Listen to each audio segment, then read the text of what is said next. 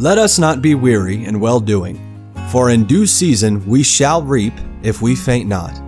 Believers have God's promise that when we faithfully obey Him and don't give up, we will enjoy the very best returns. Let the Lord encourage your heart as Joe Vasick, pastor of Northeast Baptist Church of Danbury, Connecticut, urges us to stay the course. Edward Studd was a wealthy English gentleman who lived in the 1800s. He made his fortune farming in India, and now he had returned to London, living out his life, enjoying sports, attending the theater, going to high society balls, and dining in the fanciest restaurants. Edward was involved in the fox hunt, and he raised his sons to ride in the hunt as well. He built his own cricket grounds and regularly hosted cricket tournaments. But his great passion was horse racing. He built a racetrack, and he loved buying, training, and racing horses.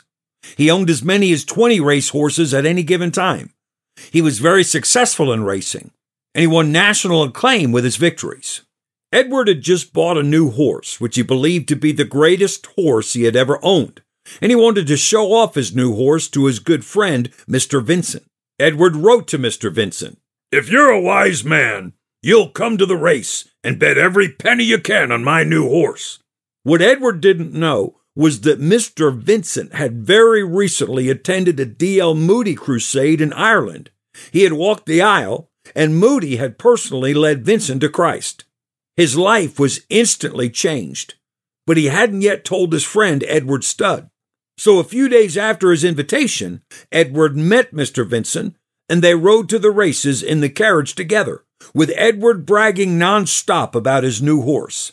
After his horse won the race, Edward asked his friend, "How much money did you bet on him?" Mr. Vincent very calmly replied, "None." Edward couldn't believe it. "Are you crazy? Didn't you believe me? You could have won some good money tonight. Well, let's go to dinner. And after we eat, we'll go to whatever show you choose."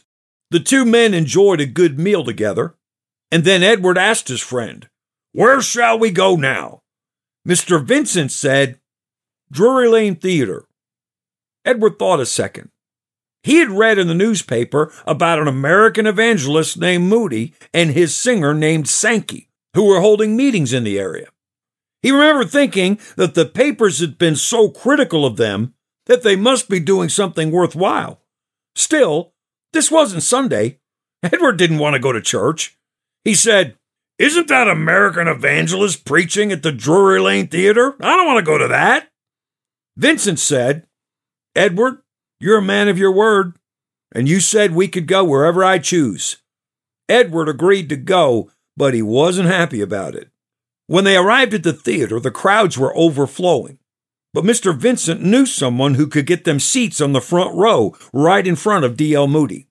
As Moody preached, Edward couldn't take his eyes off of him. When he finished, Edward told Vincent, "I'll come hear this man again."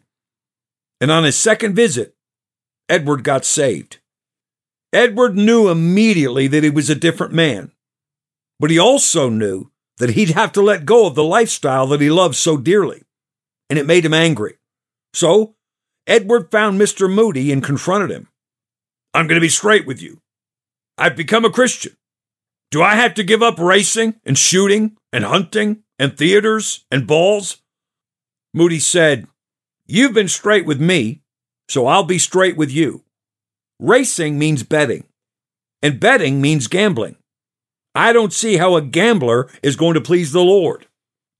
Edward said, "What about the theater and playing cards?" Moody said, "Mr. Studd, you have family and friends, and now that you're saved, you'll want them to get saved. The first time you win someone to Jesus, you'll stop caring about all those other things." Edward would prove D.L. Moody right. His lifestyle changed completely. He broke his connections with the racetrack, and he sold his horses. He turned his large home into a meeting house, filling it with chairs and benches, inviting his wealthy business associates to come to preaching services, and he paid preachers to give them the gospel. Before each of those services, he'd ride through towns and villages, inviting people to attend. Edward's chauffeur said, "It's the same skin, but there's a new man inside. But the first thing Edward did was to make sure his 3 sons heard the gospel. They were all 3 attending the same college. So Edward wrote a letter to tell them that he was coming to visit them and take them out. They expected him to take them to the theater, but instead, he took them to the Moody meeting. They didn't get saved at the crusade, but their dad stayed after them. They'd grown up attending church as a formality. Now they saw the transformation of their dad, and they said it was the first real Christian they had ever met, and it annoyed them. Their dad would often go into each of their rooms at night and plead with them to believe on Jesus. After about a year, each of the boys, one at a time, trusted Christ. Kynaston, George, and Charles.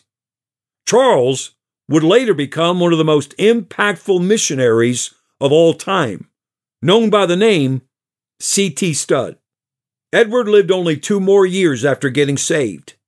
At his funeral, the preacher said, "Edward Studd did more in 2 years than most Christians do in 20. Christian, are you busy bringing people to Jesus? Stay the course. We pray that today's program was a blessing to you. If you have any questions or comments, we'd love to hear from you. You can email us at staythecourse@nbcdanbury.org. God bless you.